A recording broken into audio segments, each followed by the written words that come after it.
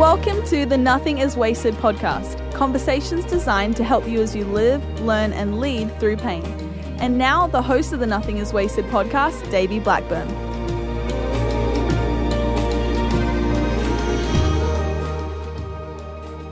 Hello and welcome to the Nothing is Wasted podcast. My name is Davey. I am your host, and joining me, Emily Schiltz. Emily, how are you? I'm so good. It's almost Christmas. It's almost Christmas. Oh, man. I'm so pumped about it. And what I'm pumped about is this bonus episode that you're listening to of the Nothing is Wasted podcast. What up, I bonus? don't believe we've ever done this. Maybe we have, but I don't believe we have, where we've released one in the middle of the 2 weeks that we released. I don't recall. So Regardless, fun. it's exciting. It's super exciting because we had way too much to talk about. Yep. And we did not want to wait. No, it's just way to too get good. it in your hands. Mm-hmm. So good. But we will leave you waiting a little bit because we love to have some fun banter and dialogue beforehand. I've heard, again, here's my sarcasm that nobody can see. Why do I try to be sarcastic on the Nothing is Wasted podcast? Sometimes. I've heard that people's favorite part about our podcast is the fun banter beforehand. Oh, that's what so I've heard. kind. I'm sure that's not the case, but Maybe they were being sarcastic. maybe they're being sarcastic. They're like, please take the microphones away from those two. No, you can't. All right, question for you. Yes. Christmas is coming up. Yes, it is. What are your favorite Christmas movies? Ooh. Because if you're getting into the spirit of Christmas, you're going to have some Christmas movies. Yes. So I really love Miracle on 34th Street. Ooh, good one. But old or new? The old one? The new one with Matilda. Matilda. Know exactly what you're talking I about. don't know that girl's real name. Don't know the but actress's she's name. forever Matilda. But it's Matilda. I think her name's Susie in this movie. Okay. Is that right? I don't know. Oh, Susan. Susan. Yeah, Susan. It's Susan. Yeah. Yeah. So that's a really good one. Also, any of those really creepy clay moving ones. So like Rudolph the Red-Nosed Reindeer. But also like Nestor the Long-Eared Donkey. Yeah. And what's the other one I'm thinking of? Oh, I think it's called The Year Without a Santa Claus. Yeah, yeah. And it has the heat miser in it. Yeah. You know what I'm talking about? Yeah. Well, I mean, I know about it because you told me about it. And I'm that's never true. heard this before. That's true. But I was telling you about it a couple weeks ago. But I and know you what were you're talking about "These now." movies, what are they? But it's all kind of in that Rudolph. I think they were all made by the same people. I so. liked the Santa Claus is Coming to Town of that one. Yes. That one was really good. You know, what is it? Put one step in One front foot of in front the of other. Yep. And soon you'll be. Yep, that's my favorite. And then I think those are the only. Those are the only two clay ones that I saw. There's not another one, right? Because Frosty was put out with those, but they were that was actually animation. Yeah, not there's claymation. one that has the little drummer boy in it. That's but I think little that's drummer Nestor boy. the Long-Eared Donkey. Maybe it is. I think maybe it's it the little is. drummer boy, and I'm not okay. Maybe that's what it is. But I could be wrong. They might be two separate movies. We're Regardless, gonna have emails and DMs correcting us on all of these things. Let us know because we don't know everything. All those Type 1 Enneagrams are going to be correcting us on our misinformation here. Thank you in advance. What about you? What are your favorite? Oh man, I am in love with Home Alone. You're in love with that. Yeah, huh? I really pretty like strong. I am. It is strong. I don't know why. It's just even when I hear the music, the sound. Come on, what is it? How the do do do do do do do do do. I think I remember I was that thinking of mostly the other from one, Elf. but that is the right one. So both, but Home Alone 1, Home Alone 2, both of them. I like Sorry, Home I'm Alone. still laughing because you It's were okay. like, wah, wah. I'm like, what was it? I can't remember. I can't place it. Oh man. Okay, so Home Alone. Home Alone 2 is my favorite one. Okay. And I just think the magic of New York City, Christmas time, love that one. Other Christmas movies, every year on my birthday, which is November 2nd, so we watch Elf. Okay. And So you then like Elf? Love Elf. Okay. Really like it. You don't, do you? No, I'm sorry. Okay, we will have auditions in 2019 for the new co-host of. I mean, I think I really like the part of Elf when the narwhal comes out of the water. He's like, "Bye, buddy." That's pretty funny. Have fun finding your dad. There's so many great parts. Let's see. I do like Miracle on 34th Street as well. Man, probably all Christmas movies, but Home Alone is definitely the favorites of all of them. I'm excited about when my kids get to be that age where I can show them those movies. I feel like it's a little too much for them right now, but those movies, we did watch Elf with them this year. Okay. And Weston loves watching. He calls it Buddy. He's like, "Can we watch Buddy?" So that's really cute. That is really good. But what about favorite Christmas songs? Do you have a favorite? Yes, absolutely. The Christmas song. So chestnuts roasting on an open fire. I love that one. It's my favorite. And Have Yourself a Merry Little Christmas. Okay. Those are my faves. Yep. And then I have this deep, like hidden passion for punk music. And so Reliant K, 12 Days of Christmas. Yes. Come on. Yep. I keep trying to get our band to cover that every year. I feel like I've been saying this for 5 years at our church. We've got to cover that song. And we have yet to do it. But yeah, maybe someday. Well, our audio producer is, he also was a screamer in a screamo band. That is true. So I'm thinking that we could put our heads together and we could figure out something with this punk. We could do like a screamo Christmas. That would be cool. Yeah. Bad idea. Let's go ahead and just put that one to the side. It was not good. Okay, not a good idea. Here we go. Idea. No, not at all. All right, so today we have part 2 of the interview with Gary and Kathy Stump. Yeah. And it's a fantastic one. We kind of do a little bit deeper dive into this whole blended family and some of the nuances of that. So really excited about getting into that with you guys. But before we do, if we can ask you guys a couple favors, we'd love for you to be involved in 4 different ways. You can be involved in one way or all 4 of them, but you can rate and review the podcast. It really helps for you to do that. One, it helps us just to know how you're enjoying the podcast. It also helps to bring this podcast up to the top of the list so that other people can hear about this podcast. Share it. It's a great thing to share it. Pray for the conversations and the guests that we're having. God keeps sending us some incredible guests. Yeah. And I don't feel like we're having to chase after anybody. It's like we just keep getting sent guests, which is awesome. It's incredible. And so what a cool thing. Keep praying that God continues to do that because it's just bringing more hope and healing to you guys. Yeah. And then last is if you want to partner with us by giving financially. This is a great thing to invest in for a year-end gift, or if you want to set up a recurring gift, you can do that. DaveyBlackburn.com/give, and you can do that. Just hit the drop-down menu, Nothing is Wasted podcast, and it really helps us out tremendously to be able to keep putting this podcast out in an excellent way for you. Yeah, definitely. If you have any questions about that or questions about anything else, always feel free to reach out to us at hello@resonateindy.com. So let's hop into the bonus episode with Gary and Kathy.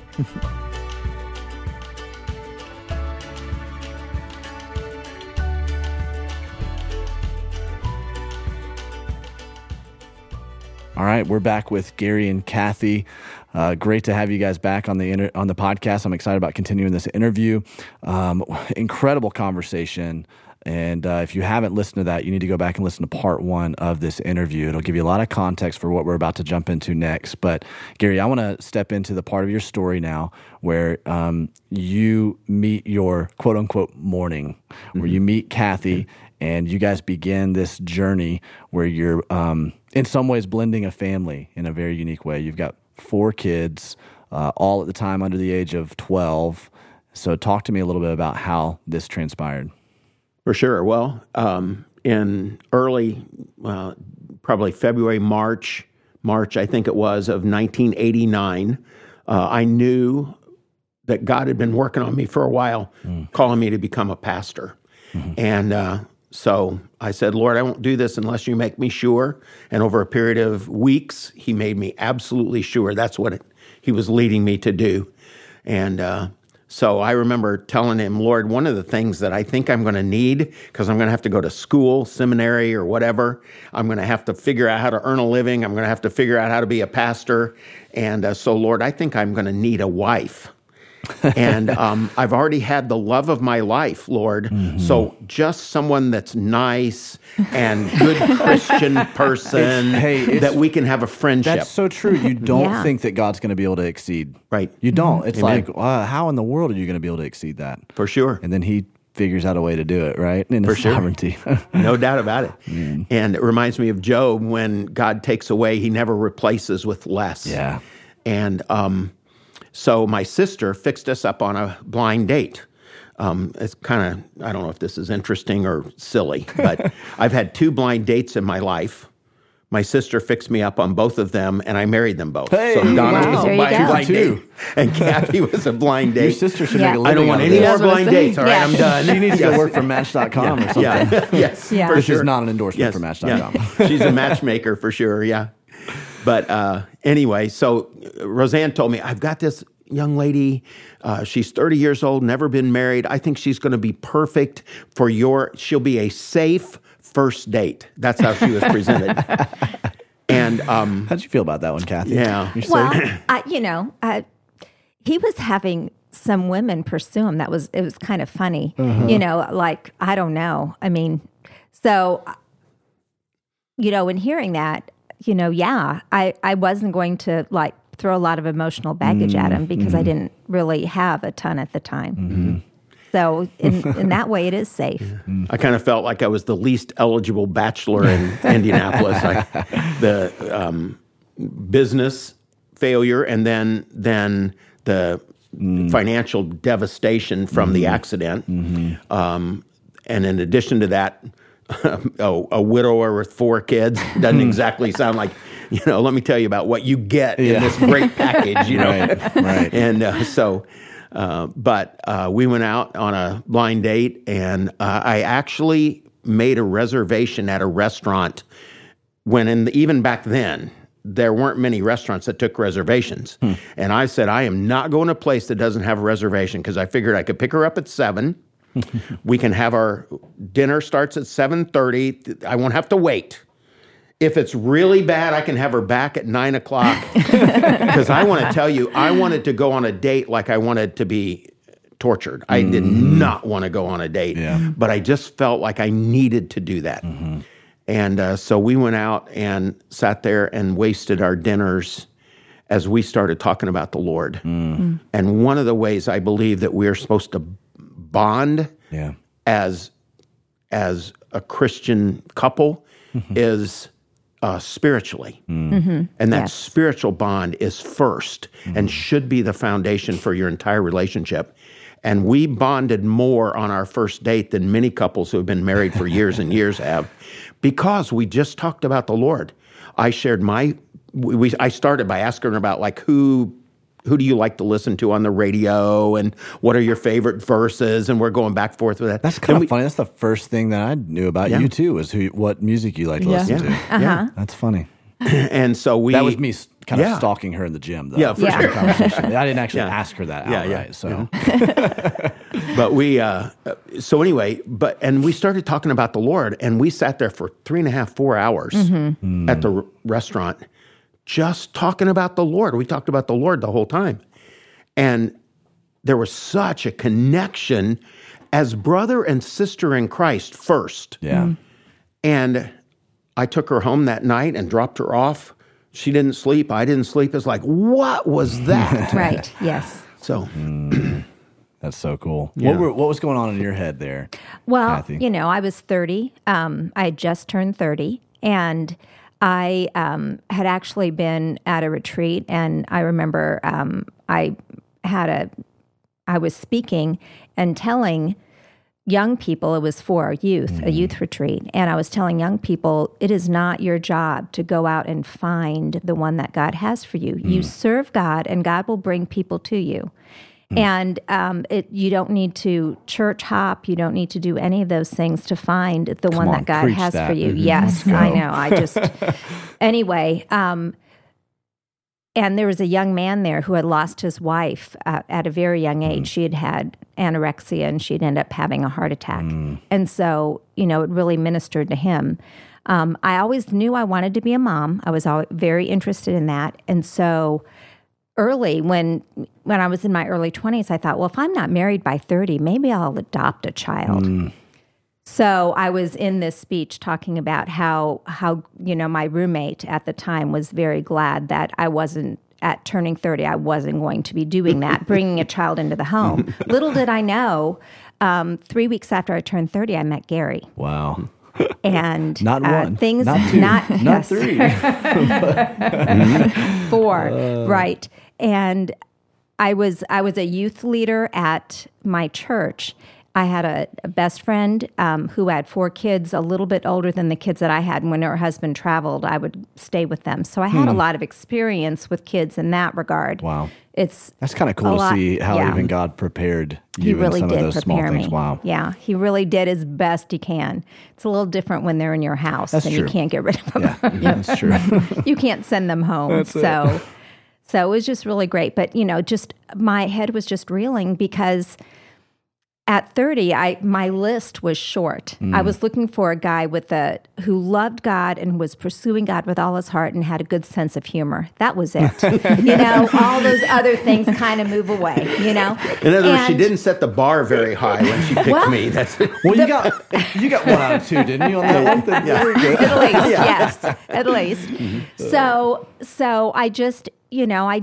I would go on a lot of first dates, and I just didn't want to waste my time. I was not interested in time filling. I had plenty of friends. I had plenty of stuff to do. I didn't need to date just to go on dates, and that I was not interested in that. And so when I met Gary and we had this conversation, it's like, what in the heck is going on? And actually at the time I had started seeing another guy just casually. So, when it rains, it pours type of thing. I went on a youth retreat, like right after our first date, and I just couldn't stop thinking about him the whole time and, processing with the youth pastor's wife at the time. And we're just talking through it. And she goes, if anything ever happened to me, I would want you to marry my husband and take care of my kids. It's like, wait a minute. So anyway, God just was working on my heart and just opening up the possibilities. And it just was, mind-blowing, frankly. Wow. Well, I think this is important because I remember thinking after I lost Amanda that, at my age at the time, I was 30, had a son. I remember thinking I had a lot of baggage. Didn't, not bad baggage. Weston wasn't bad, but baggage. You're bringing something into it, right? And then obviously the emotional baggage of, what I've lost. Gary, walking into this with a whole lot more. There are people who think, well, because of my past, no matter what, whether it's something that they did or something that was done to them, they think because of that, I have to settle. How would you advise someone who is in that kind of mindset right now? How would you, Gary, advise that, both of you guys? Because that wasn't a settling that occurred right there. No, it was and God not. was working on your heart as someone who recognized the baggage that was coming into it. And yet you were like, no, I'm going to embrace this. How did you process through that? How would you advise someone as they're kind of walking through those things? If you are pursuing God and you want to trust Him with your whole heart and with your whole life, you cannot settle. You cannot. The better is not the best. And, I'm not sure anyone would call Gary the best. I mean, he's living in we were in a double. The kids call it the half house. And so, across the street from his mom and dad so they could help with the kids and stuff. I mean, there was just not, had old beat up car. Yeah. On paper it looked pretty slim. But it was God's best. And there was something in my heart that I knew that's what it was. And God had placed that in my heart. Obviously, there were no signs pointing to that. He's going to be a pastor. I mean, there's nothing.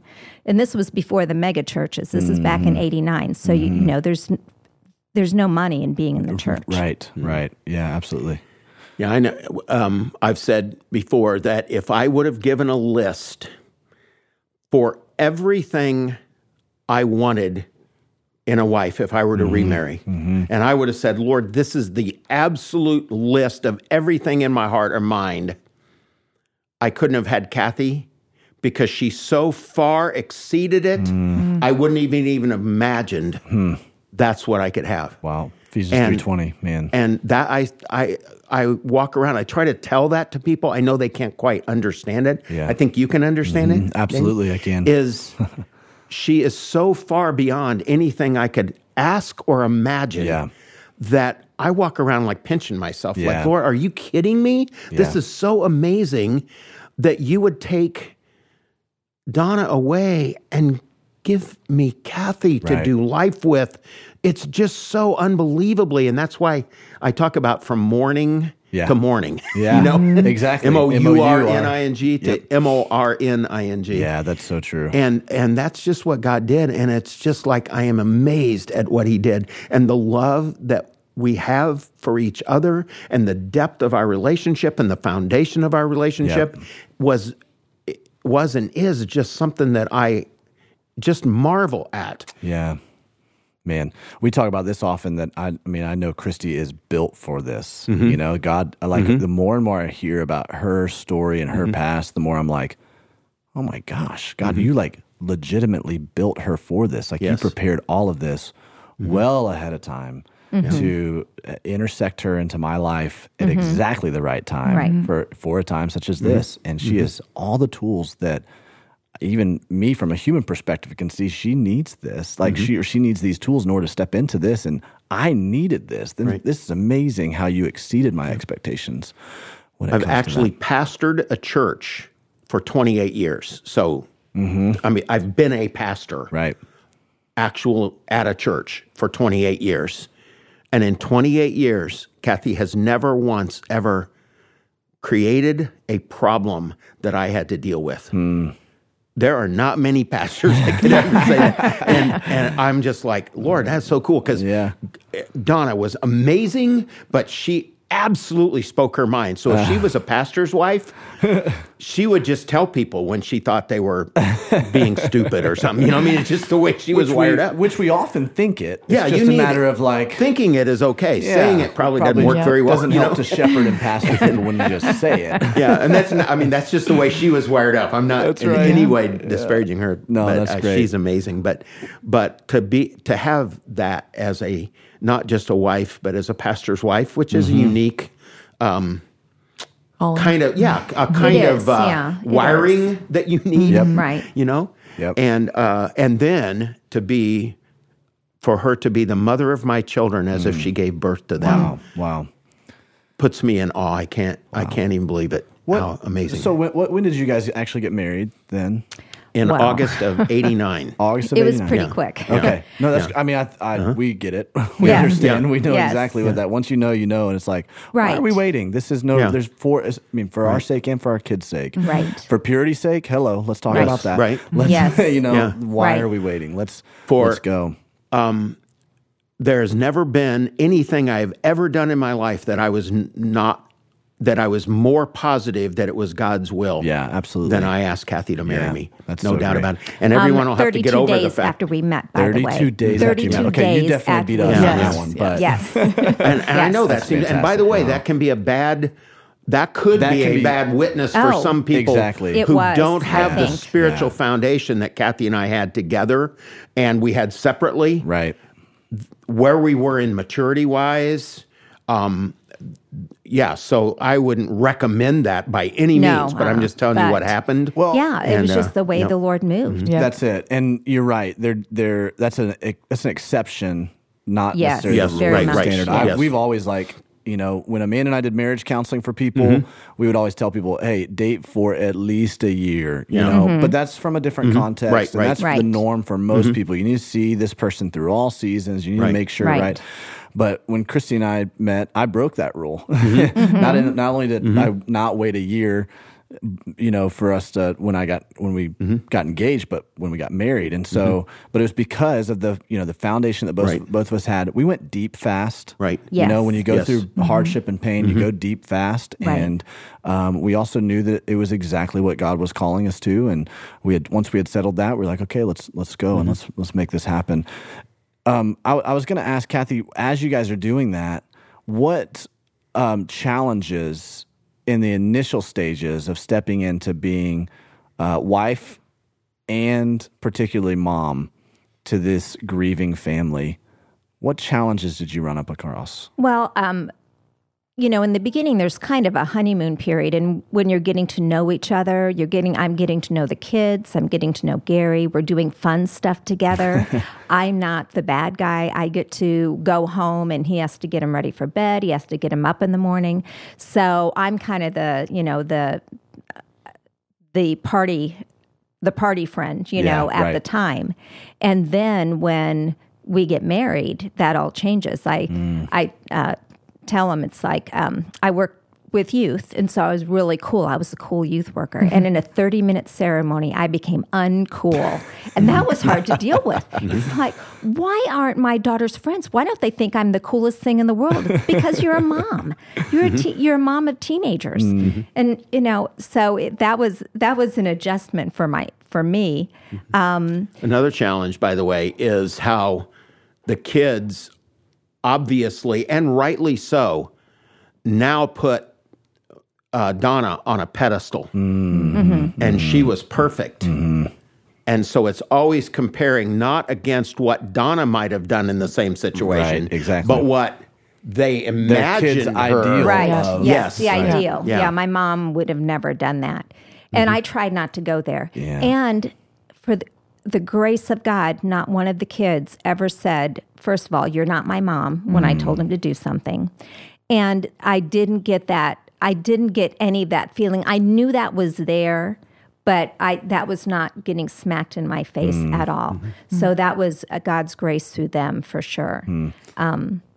You bring up a good point, this idea of idealizing, the past. And, right.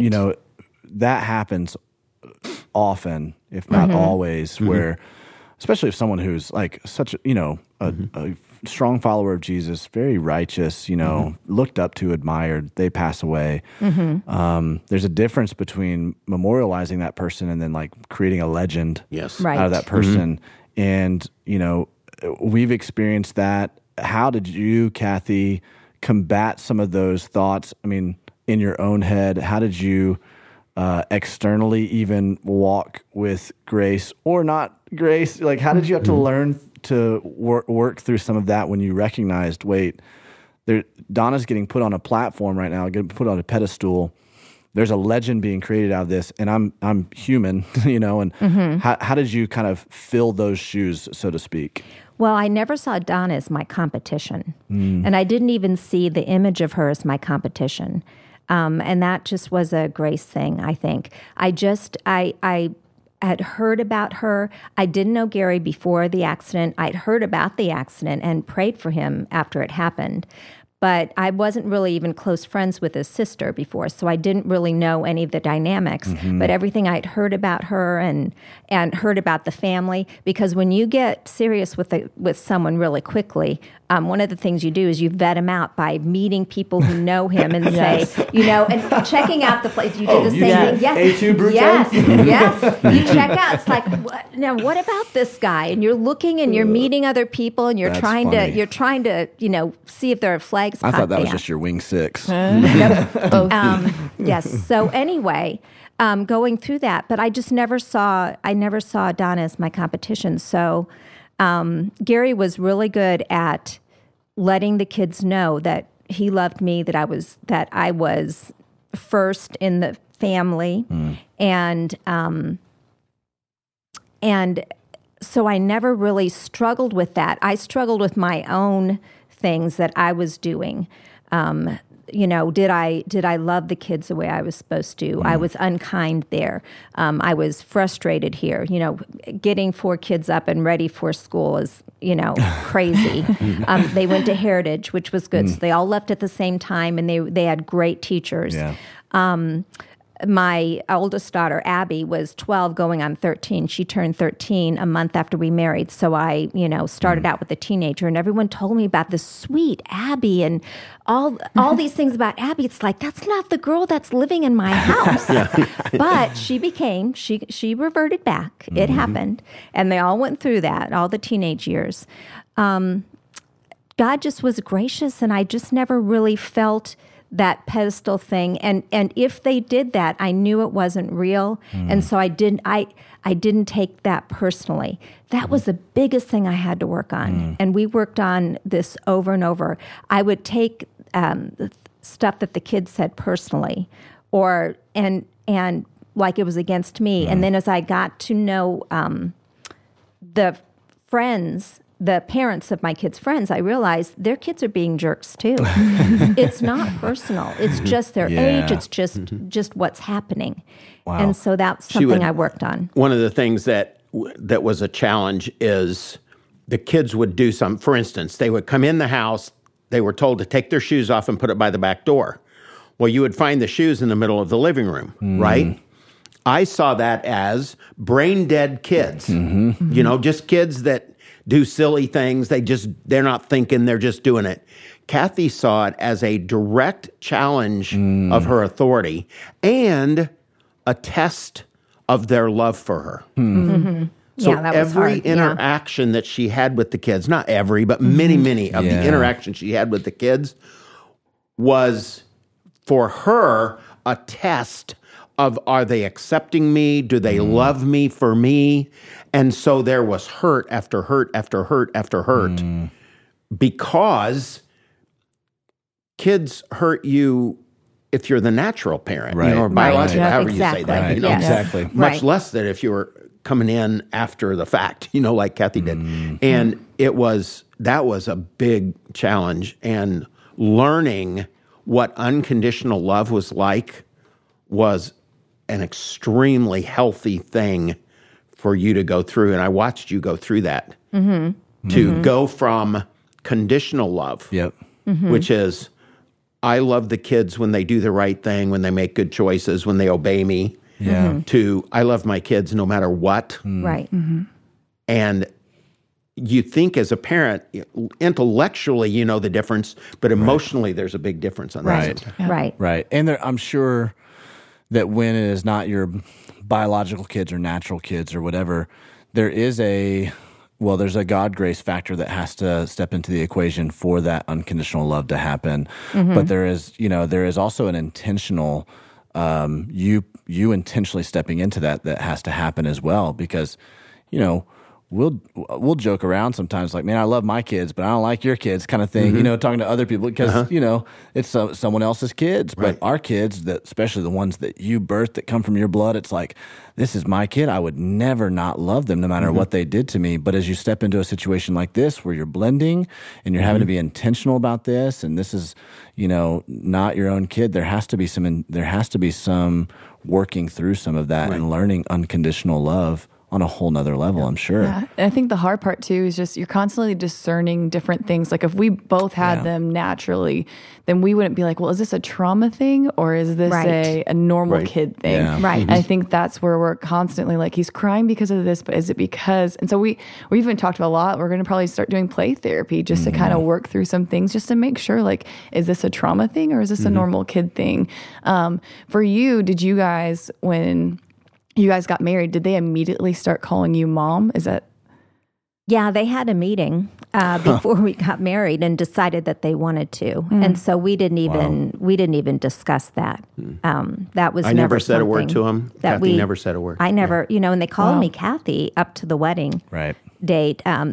Graham, the youngest, wanted to call me mommy early, and I said no, let's just wait. And so we did that, and with varying degrees of, when we were on our honeymoon, we actually took the kids on our honeymoon. We spent a week alone together, and then we went to Disney World. Nice. And that's cool, so we're at Disney World, and our oldest daughter was Mom, and so that was Mom. She'd start to say, and so that was really funny. But that was an interesting. By the way, we time. Talked to the kids. Saying fair is fair. We want to go on your honeymoon. Yeah, and no one took me on their honeymoons. Yeah, my one son went to that's Hawaii. Fair, right? They came on our honeymoon. Why don't we get to go on yours? I didn't get to. I think so. Yeah. No, we didn't have that happen. That's funny. I think, and what I chose to go through is obviously the kids went through trauma. Yep. And there's a lot of trauma. But as I talked to the parents that had kids the same age, I realized some of the things that my kids were doing and ways they were acting out wasn't nearly as crazy as some of these other kids who were with their natural or biological parents.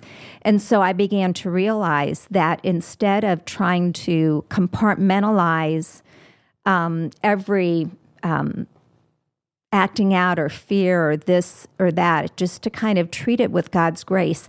And I kept my heart set on the future, on what the character that we desired them to have and who we wanted them to be as best we could help shape in their future. And instead of trying to focus on the past and all of those things, to kind of look toward the future in raising the kids.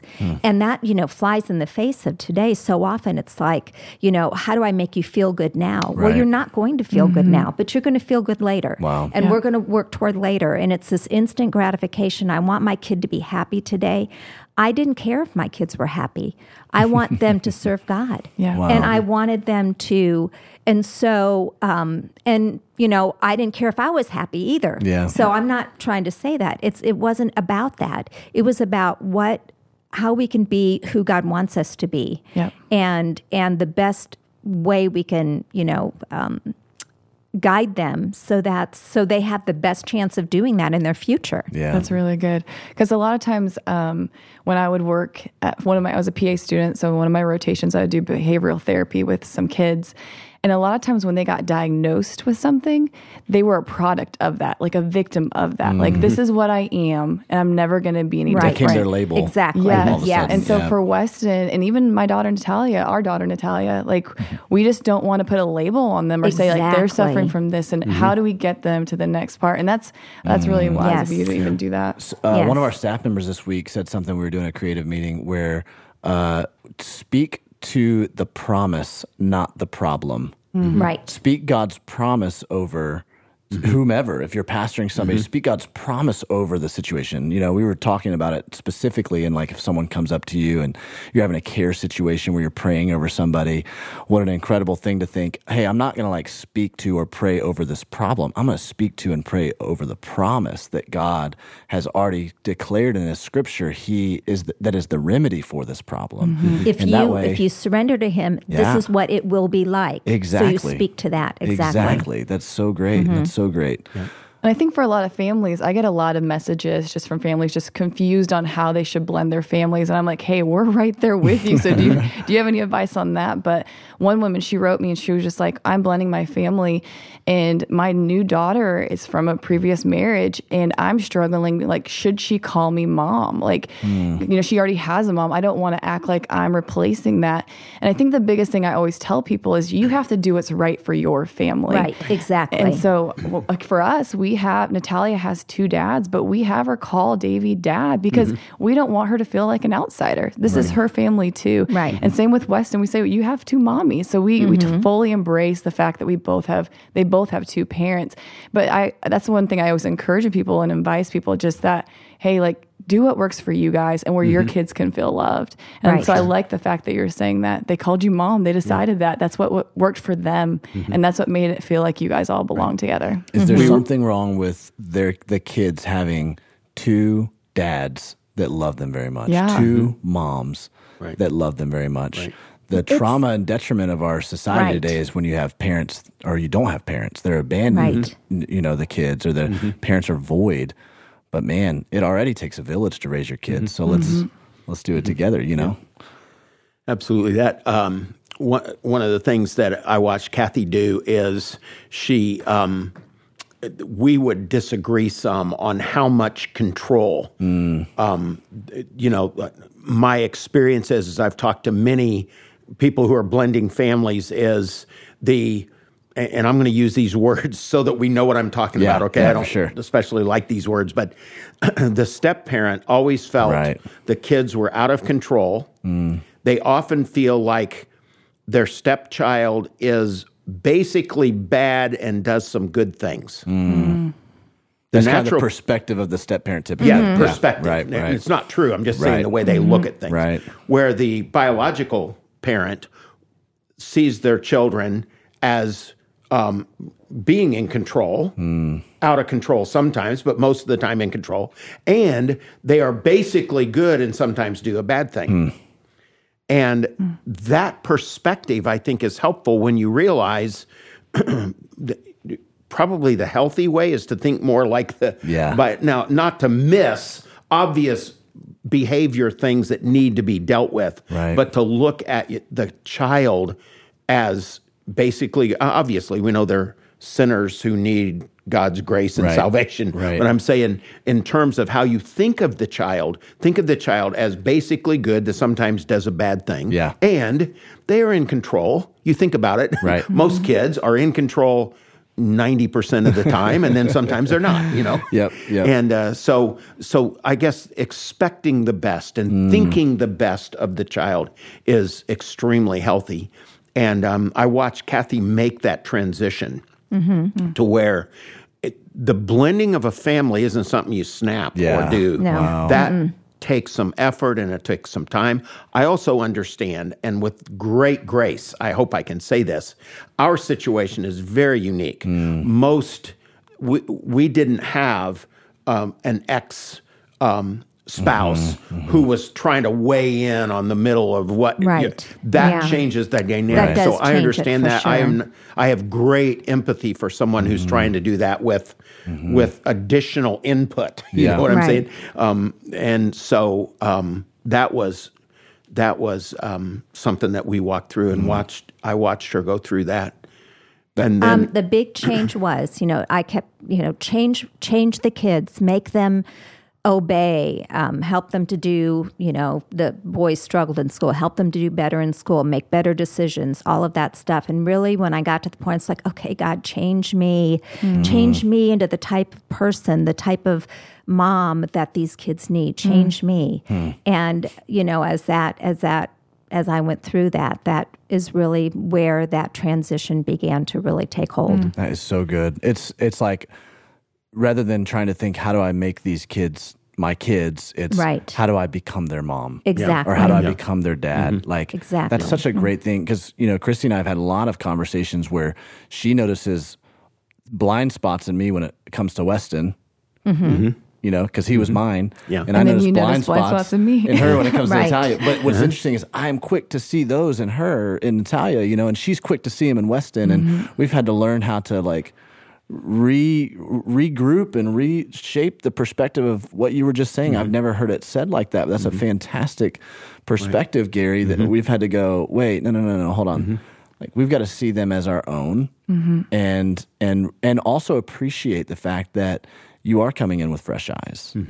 And you're coming in with a perspective that God has given you because of your past and what you have seen and how you have parented. And so how can we create the best blending of this, the best meshing of this, based on God's principles? Well, and sometimes you can kind of feel this guilt, that you kind of put you're hard on yourself. You want to be the best mom or the best dad. And when you feel like you're not doing the right thing, you're like, well, what's wrong with me? Why can't I get this down? And one of my friends just told me, she's blending families too.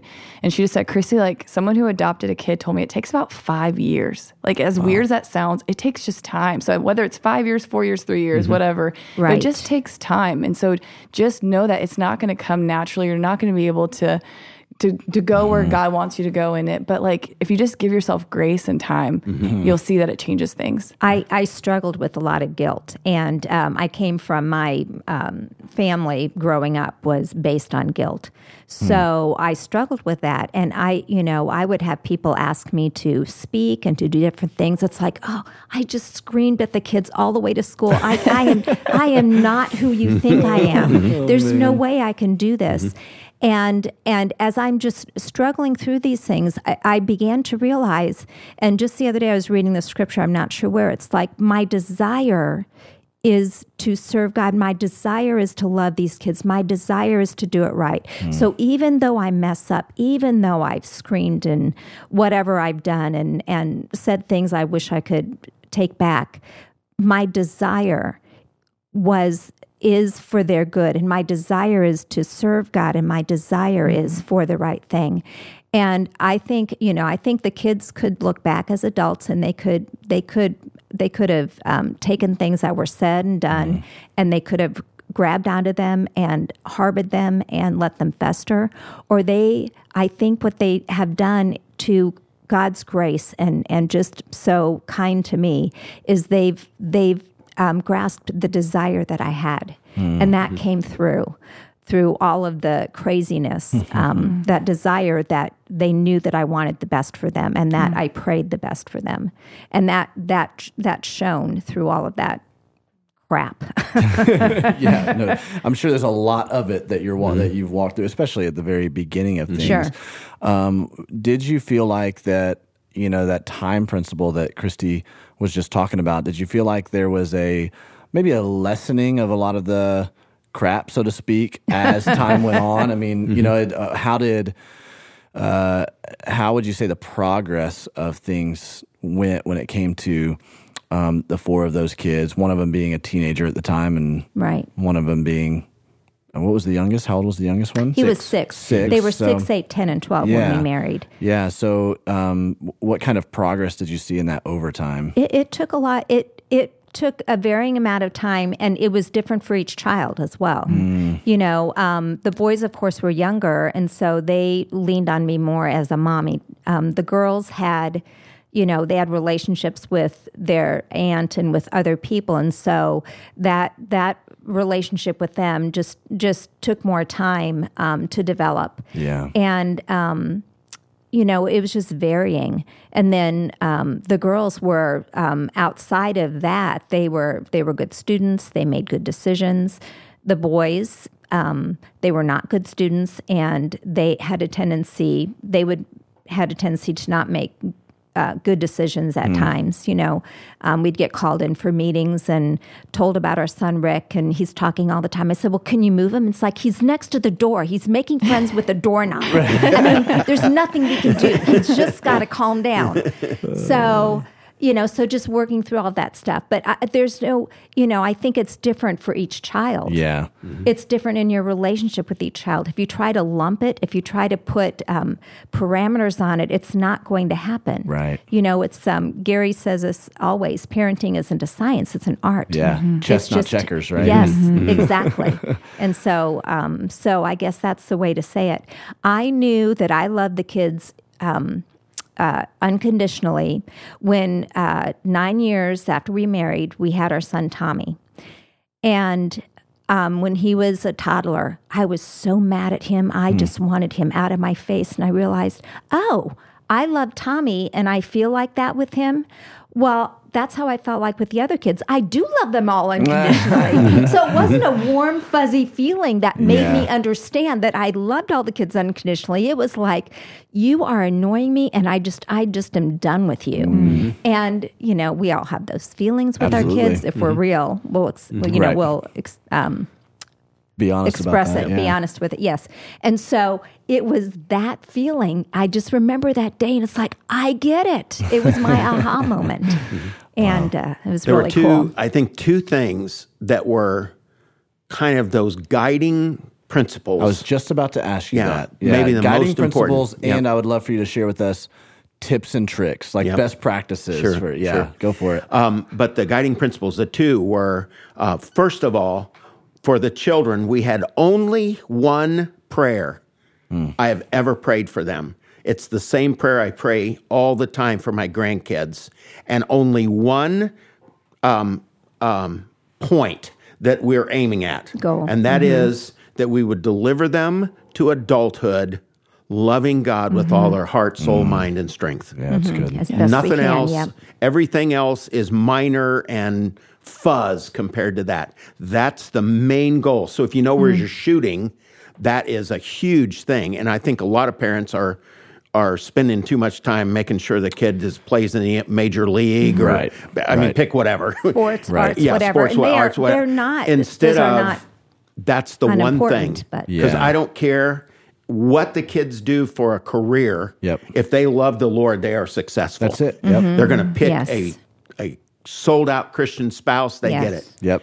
The second principle was when I was a brand new believer, I had some Christian businessmen that were talking to me about the priorities of life and that God is our number one priority, that your wife was your number 2 priority, your children were your number 3, job was number 4, and ministry was number 5. And the Lord laid those out in both Ephesians and Colossians in exactly that order. And so they're showing me in the scripture where that comes from. So I knew as soon as we got married that Kathy was my number 2 priority. My relationship with God was number 1. My relationship with her is number 2. And the kids never had to wonder where they fell in that rank. Now, I know there are parents right now probably arms and legs falling off at me saying that. I just think that's scripture. I don't think there's anything you can do for your kids that's more of a blessing than for you to have an absolute rock solid godly Christian marriage. And in a blended family, that is so important. That gives them that strength. That gives them, and confidence and safety, I would comfort, say that's probably the number one problem in blended families. The spouses do not feel like they're number two in the lives that, my kids are above you, my husband or my wife. I think it happens a lot more with women than men just because of the way we're emotionally wired up. But that is so important. And I would say that in a family, in a blended family, that is the number one problem, that you are not putting your spouse before your children. I agree. And two, growing up, a lot of my friends' parents actually started getting divorced when my friends graduated their senior year. Yes. And that just shows like when you all focus on the kids, what do you have left? They're strangers when the kids leave. That's the number one. Right now, Christian marriages are falling apart. Yeah. At year 20 because of the empty nest. I don't know who you are anymore because our focus has been on the children and everything they do is for the kids. So that would be for sure the number one goal that I would say. And the number two is don't take things personally. Don't take it personally. We have done that so often. If my child shows a sign of trauma or they're doing something wrong, what did I do to cause that? Nothing. They're sinners. We all are. And we tend to take what they do too personally. And so we over-emotionalize and dramatize everything. And so loving each other first as husband and wife and not taking what the kids do personally. Wow. Are a couple things that I would say that really kind of helped us through that. That's fantastic. Don't, every time the kids make a bad choice, don't plot that. Don't project that into the future. Don't graph that out because the next thing you know, they're in prison. You know what I mean? Right. There's ups and downs. Let's just kind of have that long-term perspective. Right. And you're always looking toward how do I get these kids to adulthood loving Jesus, which, by the way, is the grace of God and art, not science. You just do the best you can. And it's ultimately their choice, but you're trying to give them the best environment to make that choice. That's right. That's right. Put them in the best environment and model it for them. And It more is caught than taught, right? Yes. And I think looking back on things, I know my parents sat down and taught me a lot of things about serving and loving Jesus, but I remember the things I saw them do, the things that I witnessed, the decisions that they made in certain situations that were God-honoring decisions.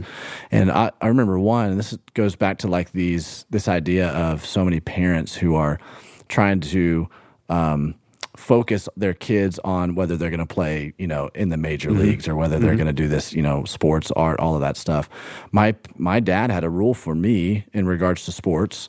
And for our family, that we were going to be at church on Sundays, no matter what. Yes. So when I began playing travel ball and doing stuff like that, my dad would tell the coach, he would say, Davey can be there at 1:00 in the afternoon for the game, but we're going to church on Sunday. Well, but Mr. Blackburn, the game's at 10:30.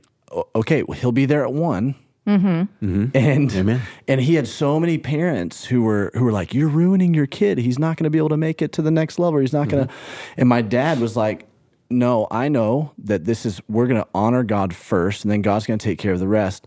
And he's like, plus, I'm going to help my kid do the best that he possibly can. And when he gives his best effort forward, the coach is still going to play him because he's good. He's better than everybody else, right? So it's a combination of working really hard, but honoring God in the process of it, making sure that the first is given back to him, and then he blesses the rest. And I look at all of my friends, whose dads were saying that, and none of them went on to play college ball. None of them were, and the Lord bless me. I don't think this is always true, but I think that God honored that. That happened with us.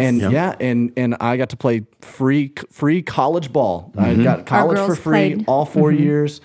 But I think there was something to that even God was showing me, hey, you need to honor me first. Amen. Right. And then I'll take care of that. Yeah, our girls played soccer at Liberty University, and they were walk-ons. They didn't play any extra ball. They just played in high school because all of the travel teams, first of all, were way too expensive to the traveling, and they were Sunday games, and we weren't going to do it. Yep. And they got a lot of grief, and of course they wanted to play, but that was just a decision that we made, and so they both went to Liberty and walked on the soccer team and ended up having scholarships as well. That's amazing. I love that. We told them, the kids, this is not negotiable. Yeah. This is who we are as a family. We go worship the Lord on Sunday mornings. That's awesome. And by the way, for many of my years as pastoring, it was also Sunday night and Wednesday night. Yes, so that's right. So it's kind of crazy. But it's who we are. It's not, there is no option here. Right. This is what we do. And so they'd say, well, when we grow up, we're not going to go to church. It's like, hey, that's your decision. That's between you and the Lord. But in our family, that's what we do. Man. And now they're grown up and they all go to church and they're serving the Lord. But I heard one of the kids say to someone, how did your why are you serving the Lord, or what did they do right? And it's like they never forced their beliefs on us. They presented them, they told us what they believed, they modeled it, and they said it's up to us to make the decision. Wow. And while we're a family, this is what we're going to do. When you grow up, you get to make those choices. Wow. That's great. I think, if I'm going to kind of put a bow on this for us, but Kristi and I are having all kinds of conversations, and we have for the past year and a little bit before that, before we got married, of like what is our family going to be about? And I think that's important, whether you're what you would call a normal family, or if you're a not normal family, right? Which most of us are not, quote unquote, the traditional or conventional family. Yes. But if you're a blended family, you have to do the hard work of going, you know what? Okay, us and the Lord first, those priorities. Like, we're going to make sure that our relationship with the Lord is first, and then this spousal relationship right here is going to be second, and we together, no matter where we're stepping into the process, no matter how old our kids are, we're going to develop a vision for our family, a foundation for our family. This is who we're going to be about. These are the guiding principles for our family. And then as a unified front, you're carrying that out and offering your kids the best environment to grow up serving the Lord possible. What an incredible insight from you guys. I just appreciate it so much, you guys joining us. Yeah, thank you. On joy. This. And we would love to extend this to anybody out there who does have questions about blending family, maybe something that we didn't get to cover. Go ahead and send your questions into hello@resonateindy.com. We would love to help you with those questions. Maybe we'll shoot some over to Gary and Kathy, and they can help with some of those questions as well and minister to some of you guys out there as you're trying to do this. But man, we just really appreciate you guys being on the podcast with us. Thank you for having us. It's an honor to have you. God bless you both. And I prayed for you long before I met you, brother. So yes, it's a joy serving this community together. We're on the same team in two different places on Sunday, of course. But that's just it. appreciate it's like the you. Army and the Navy, right? Yeah. Two different fronts. Here we go. Yeah, that's right. Absolutely. Well, thanks, guys.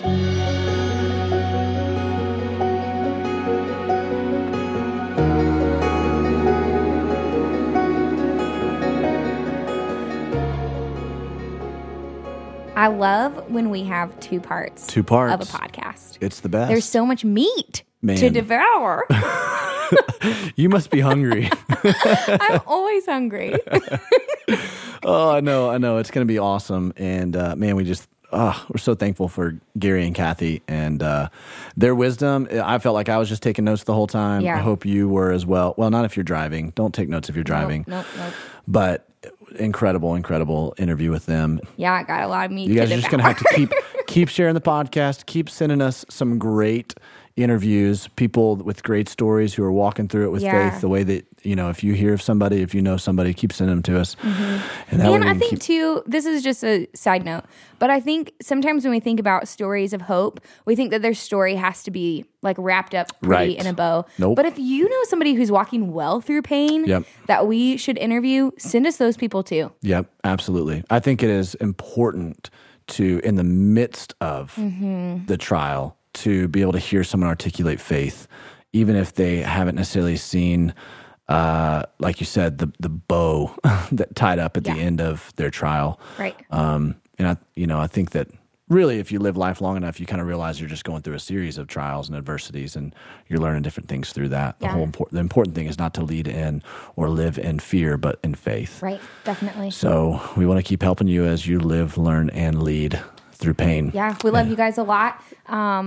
As always, we want to thank Ryan O'Neill at Sleeping at Last for providing the music for this podcast. You guys can listen to his beats and tunes and soothing melodies. Yes, at any place that music can be downloaded or streamed. And until next time, we'll see you on the Nothing's Wasted podcast.